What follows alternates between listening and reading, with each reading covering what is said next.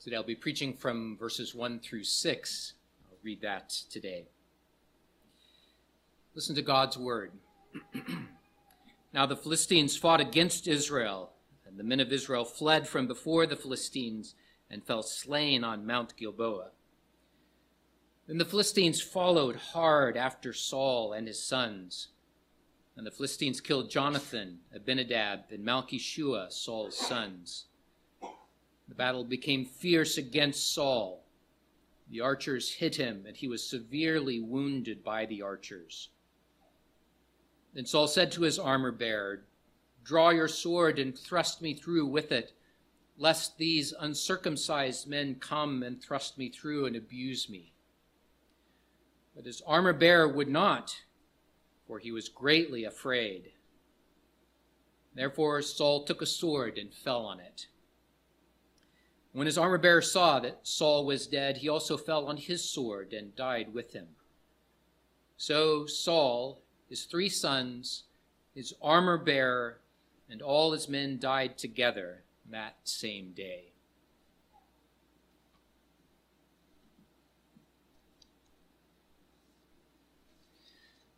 I've titled my sermon today, Semper Fidelis. You may be wondering why I've titled it that. Semper Fidelis is the motto of the U.S. Marine Corps. It means always faithful. Today's passage tells of a distressing end of one King Saul who ran a race faithless to the end. But it also has a glorious story to tell. The story of Jonathan, who was faithful to the end. It is a tragedy, the end of Saul's life and the lives of his sons as they were killed in battle. It's an event that is filled with grief, as we will see, and it touches on a troubling circumstance of one who takes his own life. It's an account that also mirrors something that happens earlier in the book of 1 Samuel. At the very beginning of the book, we read about the Philistines invading Israel and defeating them in a resounding defeat. They captured the Ark of the Covenant. And the priests of God, Eli and his 2 sons, all died on the same day. It was a day of Ichabod. The glory has departed. So too, the end of Saul's life and of his dynasty was an inglorious day. And yet there is glory to be found. Glory in one who is faithful to the end. Will lead us to consider the role of faith in a believer's life. By faith, you overcome. God will enable you to be faithful to the end. Therefore, look to Jesus now and always. But we begin with Saul. Saul, who was faithless to the end. There's been something of a back and forth in these last chapters of 1 Samuel. Back and forth between the scenes that are about Saul and the distress that he was in, and then shifting over to see what was happening simultaneously with David, and of how the Lord was humbling him and bringing him to express faith in new and restored ways. And there's a way that this happens that is intentional, it seems, by the author's assembly of this story. It intends to give us this contrast so that we can see David and his perseverance in faith, even though humbled because of his sins, and on the other hand, Saul, who is also sinful but faithless, and of God's judgment against him. The last time we saw Saul, he was leaving the house of the witch of Endor. Just as a reminder, since that was a couple of chapters before, and over a month has gone by since we looked at this, I want to remind you that he had gone there to the witch to seek a way out of the disaster that he saw coming. But he did not seek that from God. He turned to a witch. He turned to the forces of darkness to try to seek some way out. He demanded her to consult the dead for him, a demand that was met with the appearance of the ghost of Samuel. Saul was terrified about what was about to happen. He was terrified by the appearance of Samuel. He was terrified by the word that Samuel brought to him. Since his searching was not a searching of faith, since his searching did not contain repentance, the only message that Samuel gave to Saul was a message of doom. The Lord's judgment that had been pronounced against him previously by Samuel within his life. That judgment that was prefigured by the Lord taking his spirit away from Saul. That judgment is coming to an end. For tomorrow, Samuel says, tomorrow you, Saul, will die, and your sons with you, and your armies.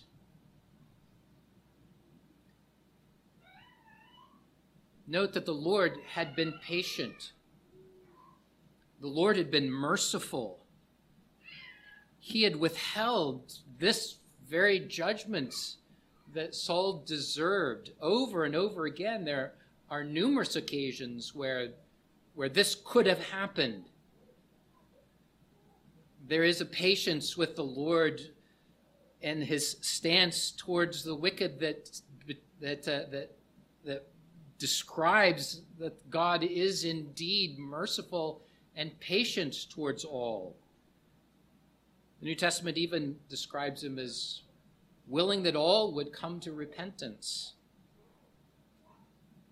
But while the Lord often withholds his judgment for a time in this life, he will not remain silent forever.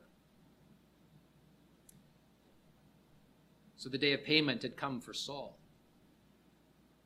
the day of judgment. And there wasn't anything Saul could do about it. So Saul left the witch consumed by fear and bound by duty, and duty alone, to go and to fight and to die.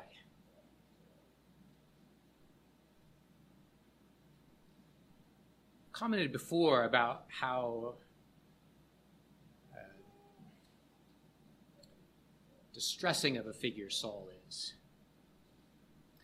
This is a good time to wrap that up, because we've noted that Saul is surrounded by the means of grace. He's raised in the covenant community.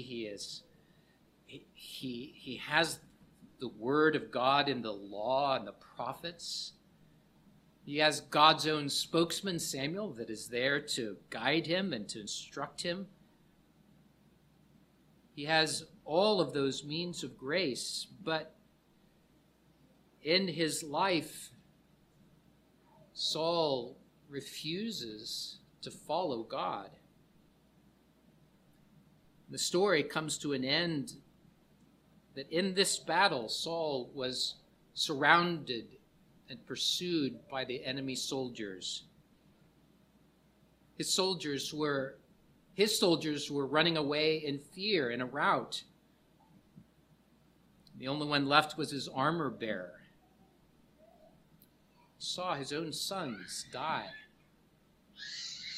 Defeat and despair surrounded him.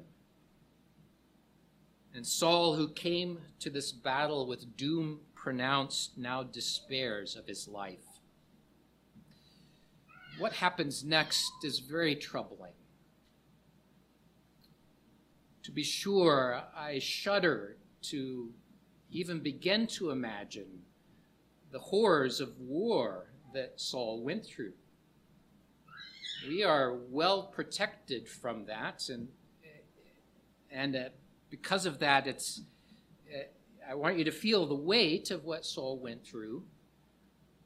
And he also faced the very real possibility that if he was captured alive, that he would face torture, humiliation, and then painful death. But as is characteristic of Saul,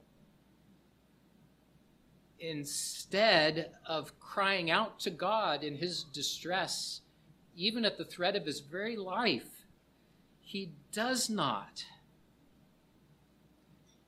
In life and now in facing death, Saul didn't turn to God. You don't hear that at all. Instead, he took his own life. He turned to his armor bearer first and asked him to thrust him through with his sword. And when he refused, Saul fell on his own sword, committing suicide, bringing his life to an end. As I said, this is very troubling. It's appropriate that we pause here and just think about the subject of suicide and what the Bible says about it. It's difficult because God's own commandment, right in the Ten Commandments, is you shall not commit murder. And that includes the murder of yourself, or what we call suicide. Because of this, some have, what I'll say, mistakenly taught that a person who commits suicide cannot be saved. You might remember that in the movie of Martin Luther, there's this dramatic moment where there's a burial that is not allowed within the cemetery of the church because that person committed suicide. And by the teaching of the Roman Catholic Church, that soul was damned. He could not be saved. Why? Well, because of that Roman Catholic position that to enter into heaven, you had to be clean from all of your sins. And if you ended your life with a sin, there was no cleansing for that. There was no possibility of redemption. But that's why I say it's mistaken, because honestly, no one will ever die perfectly clean of all of their sins. We believe we are cleansed and justified by our faith in Jesus Christ. It's on the basis of his righteousness that we are saved, not by our cleanness. And I say this because it helps us to understand the tragedy that sometimes does happen in this life. It helps us to maybe soften our words and our approach to give comfort to those who are facing this very hard and troubling situation. For I know of examples of those that I trust have been genuine believers who fell under either mental illness or severe crushing depression, struggling so much that they took their own lives. Let me be clear, we do not believe this is the unforgivable sin. And I would hasten to add that if you yourself struggle with thoughts of suicide, that I urge you to please talk to someone about that, to seek help from the Lord, from your family, from your church and Christian friends. Talk about the reasons of your fear or your depression. But for Saul, his suicide is just one more act consistent with his faithlessness. As I commented, He's been surrounded by those means of grace. He had access to the public worship of God at the tabernacle. He could go to the priests for leading of God there. He had God's own anointing to be king, and the Spirit of the Lord had come upon him. But he consistently ignores the means of grace that were there. He consistently chose to go his own way rather than following an obedience to the Lord's command. He decided to act in ways that were to his own advantage instead of the glory of God. And in the end, in a sense, he seals his rebellion against God by taking his own life.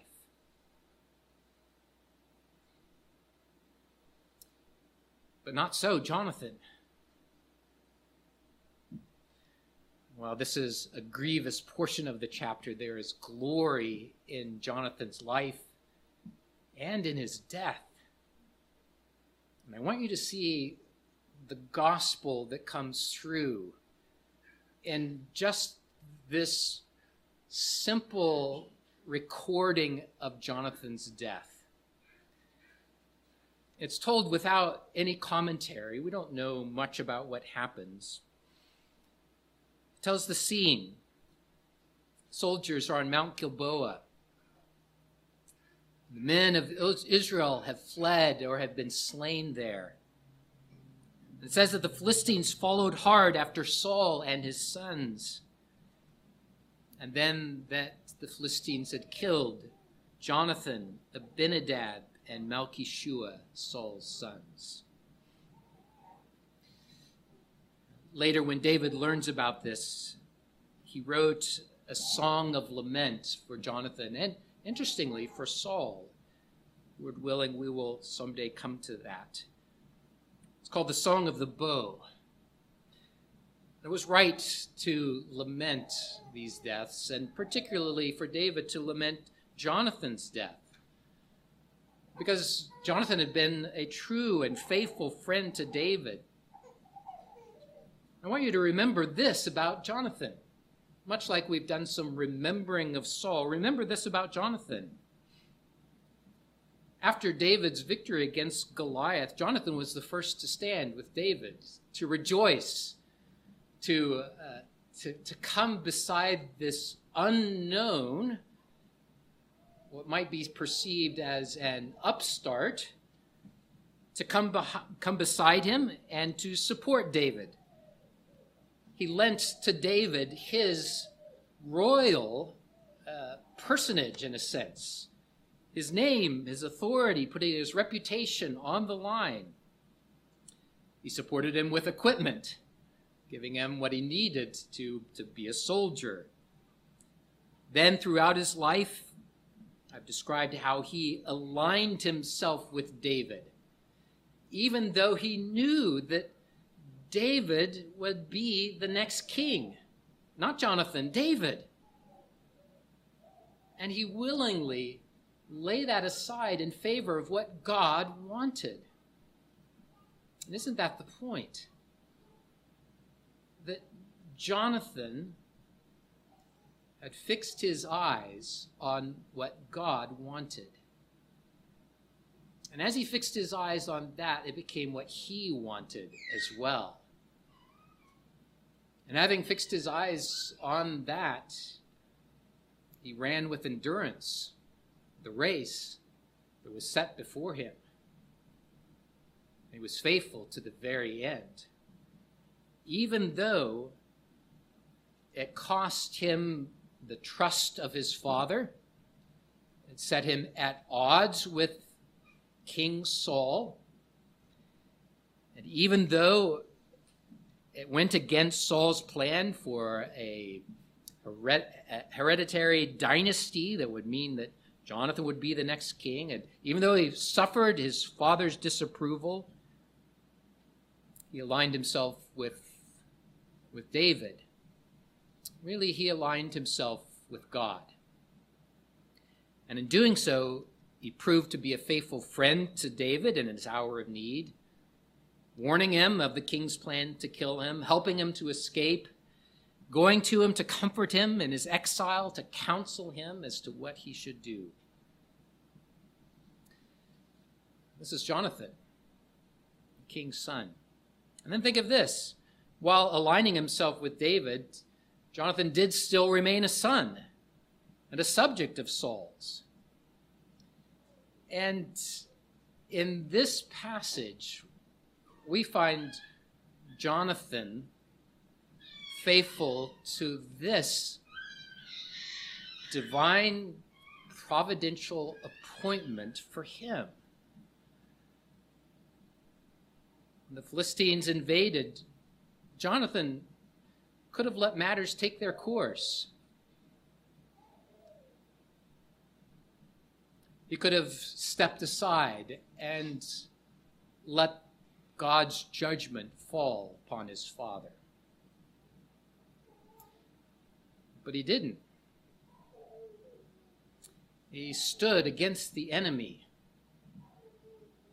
He didn't hide from the danger of the battle, even to the point of laying down his life.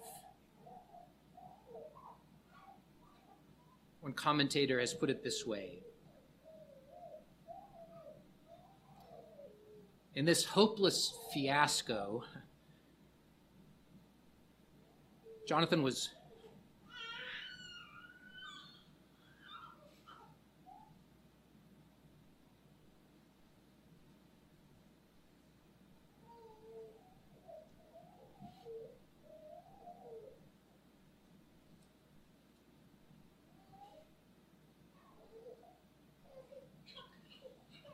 where God assigned him,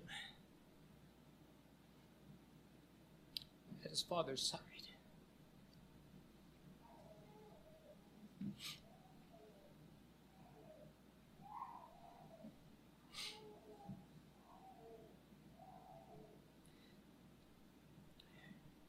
It's grievous, but I prayed today that what would come through is not the grief of the death of a faithful man, but the glory of that faith that sees him through to the end.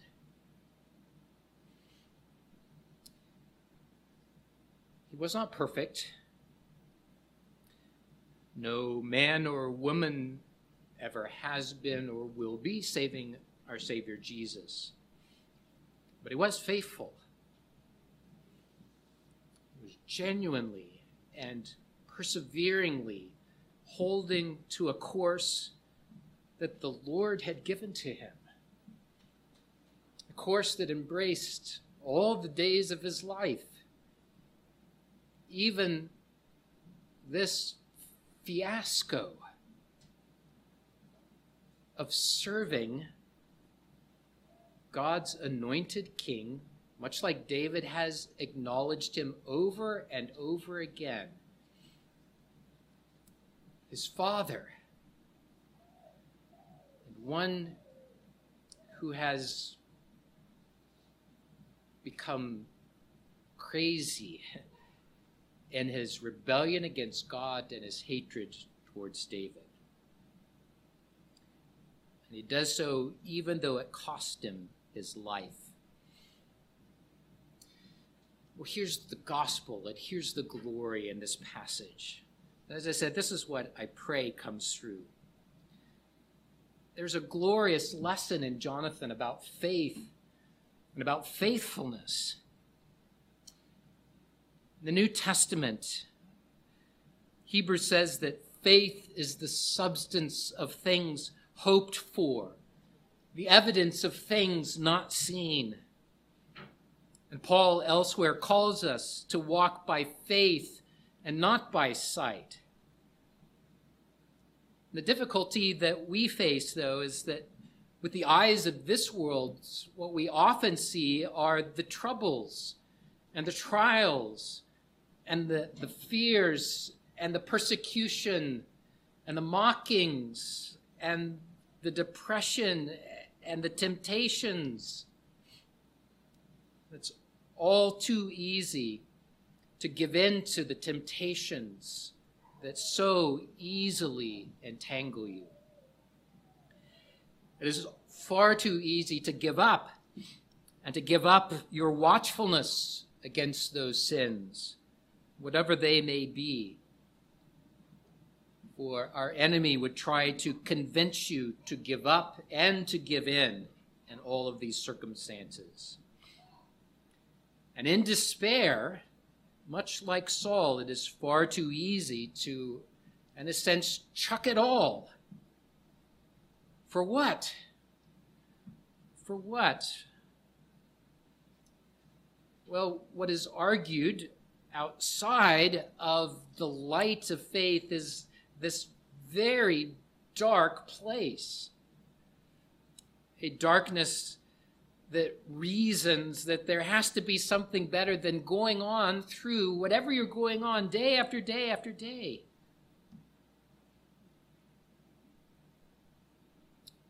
But Jonathan stood faithful. Faithful to the end. Despite the incredible, trying position that he was in.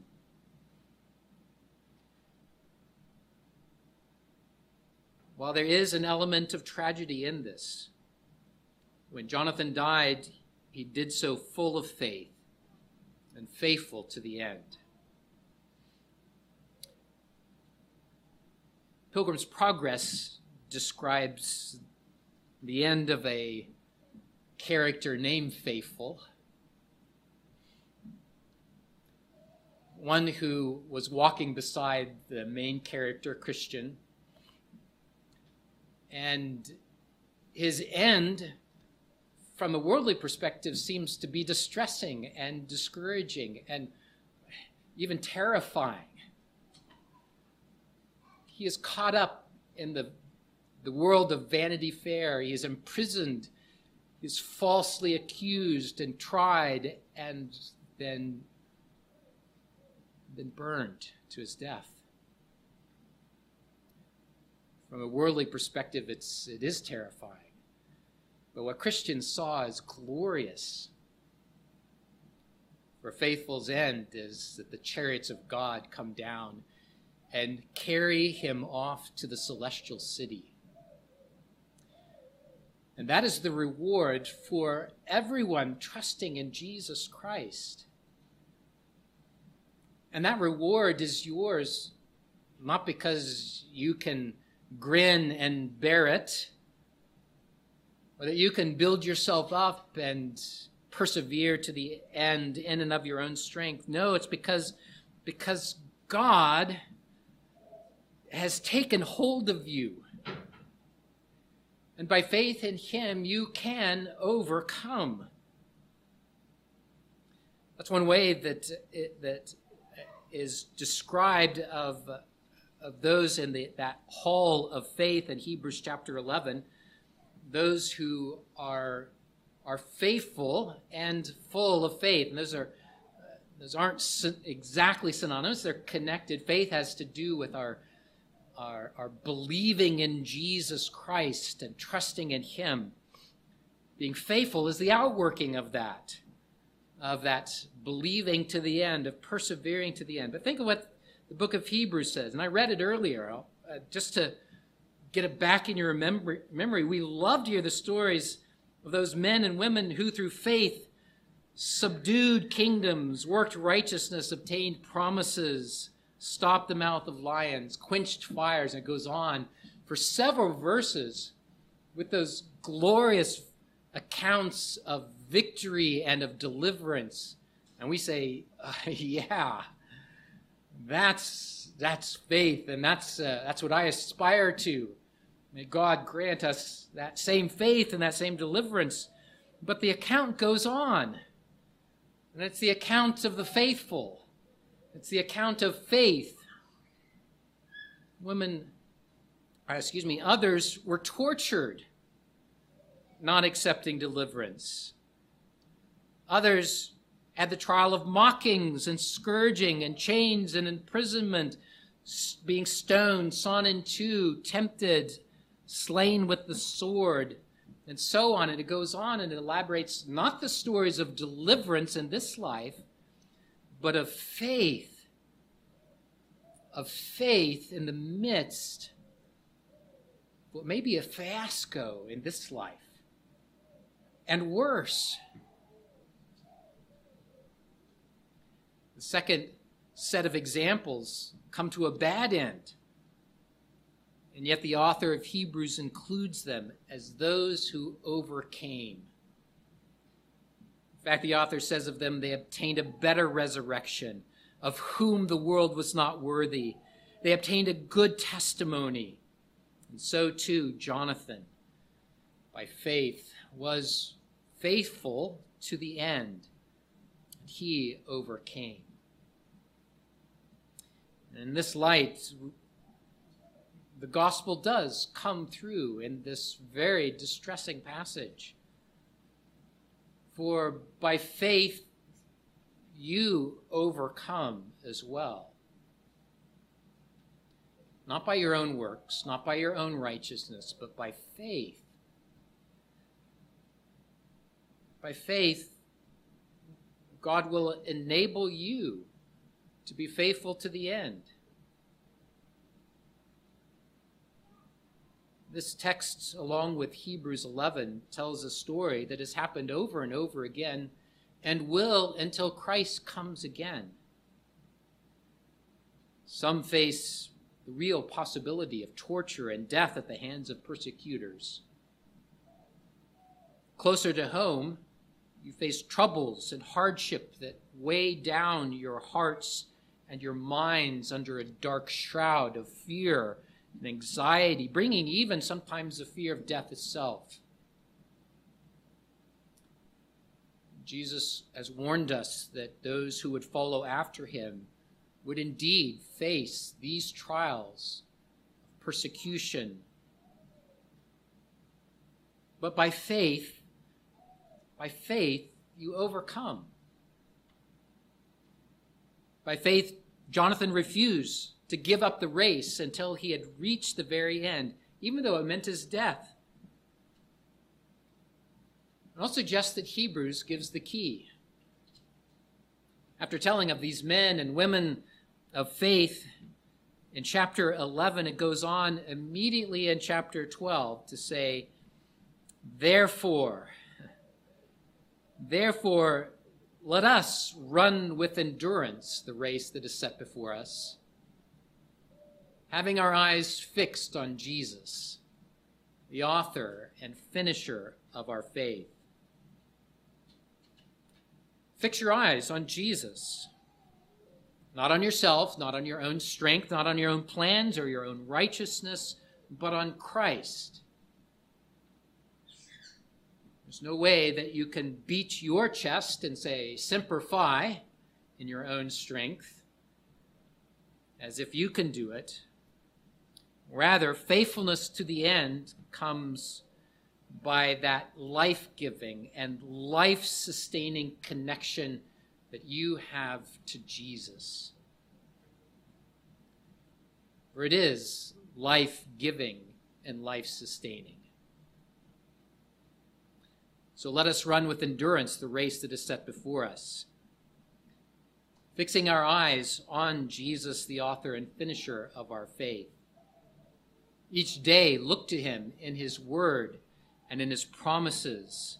Each day, follow the leading of the Holy Spirit to cry out to God, even when you have no intelligent words to offer. Each day, seek God's presence in whatever the trial is that you face, even if it be the valley of the shadow of death.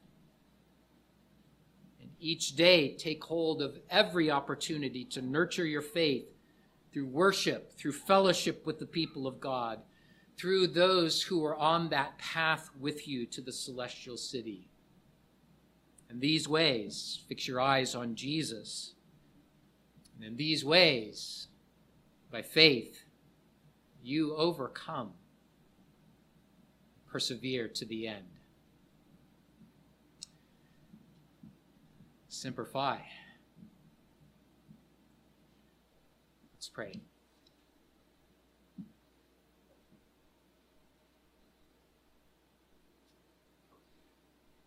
Lord our God, what a glorious telling of a tragic situation.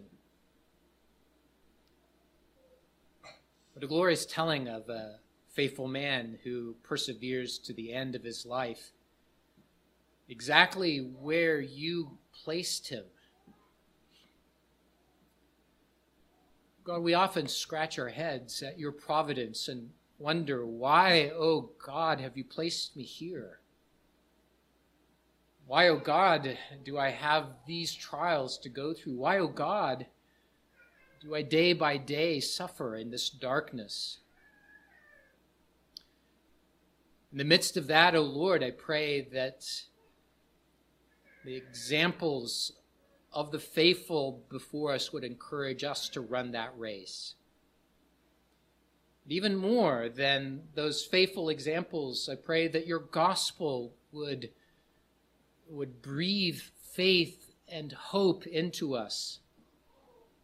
Lord, it is only by your grace that we persevere. And it is only by your sustaining spirit that we have the hope to stand in the day of trouble.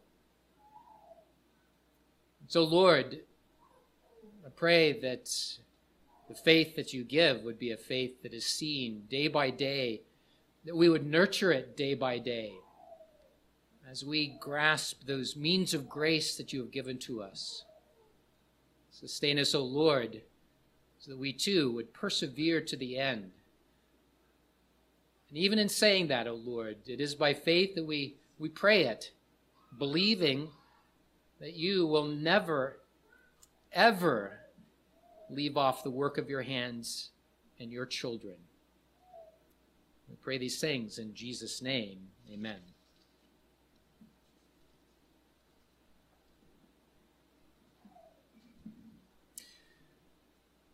Let's close with Psalm 68F.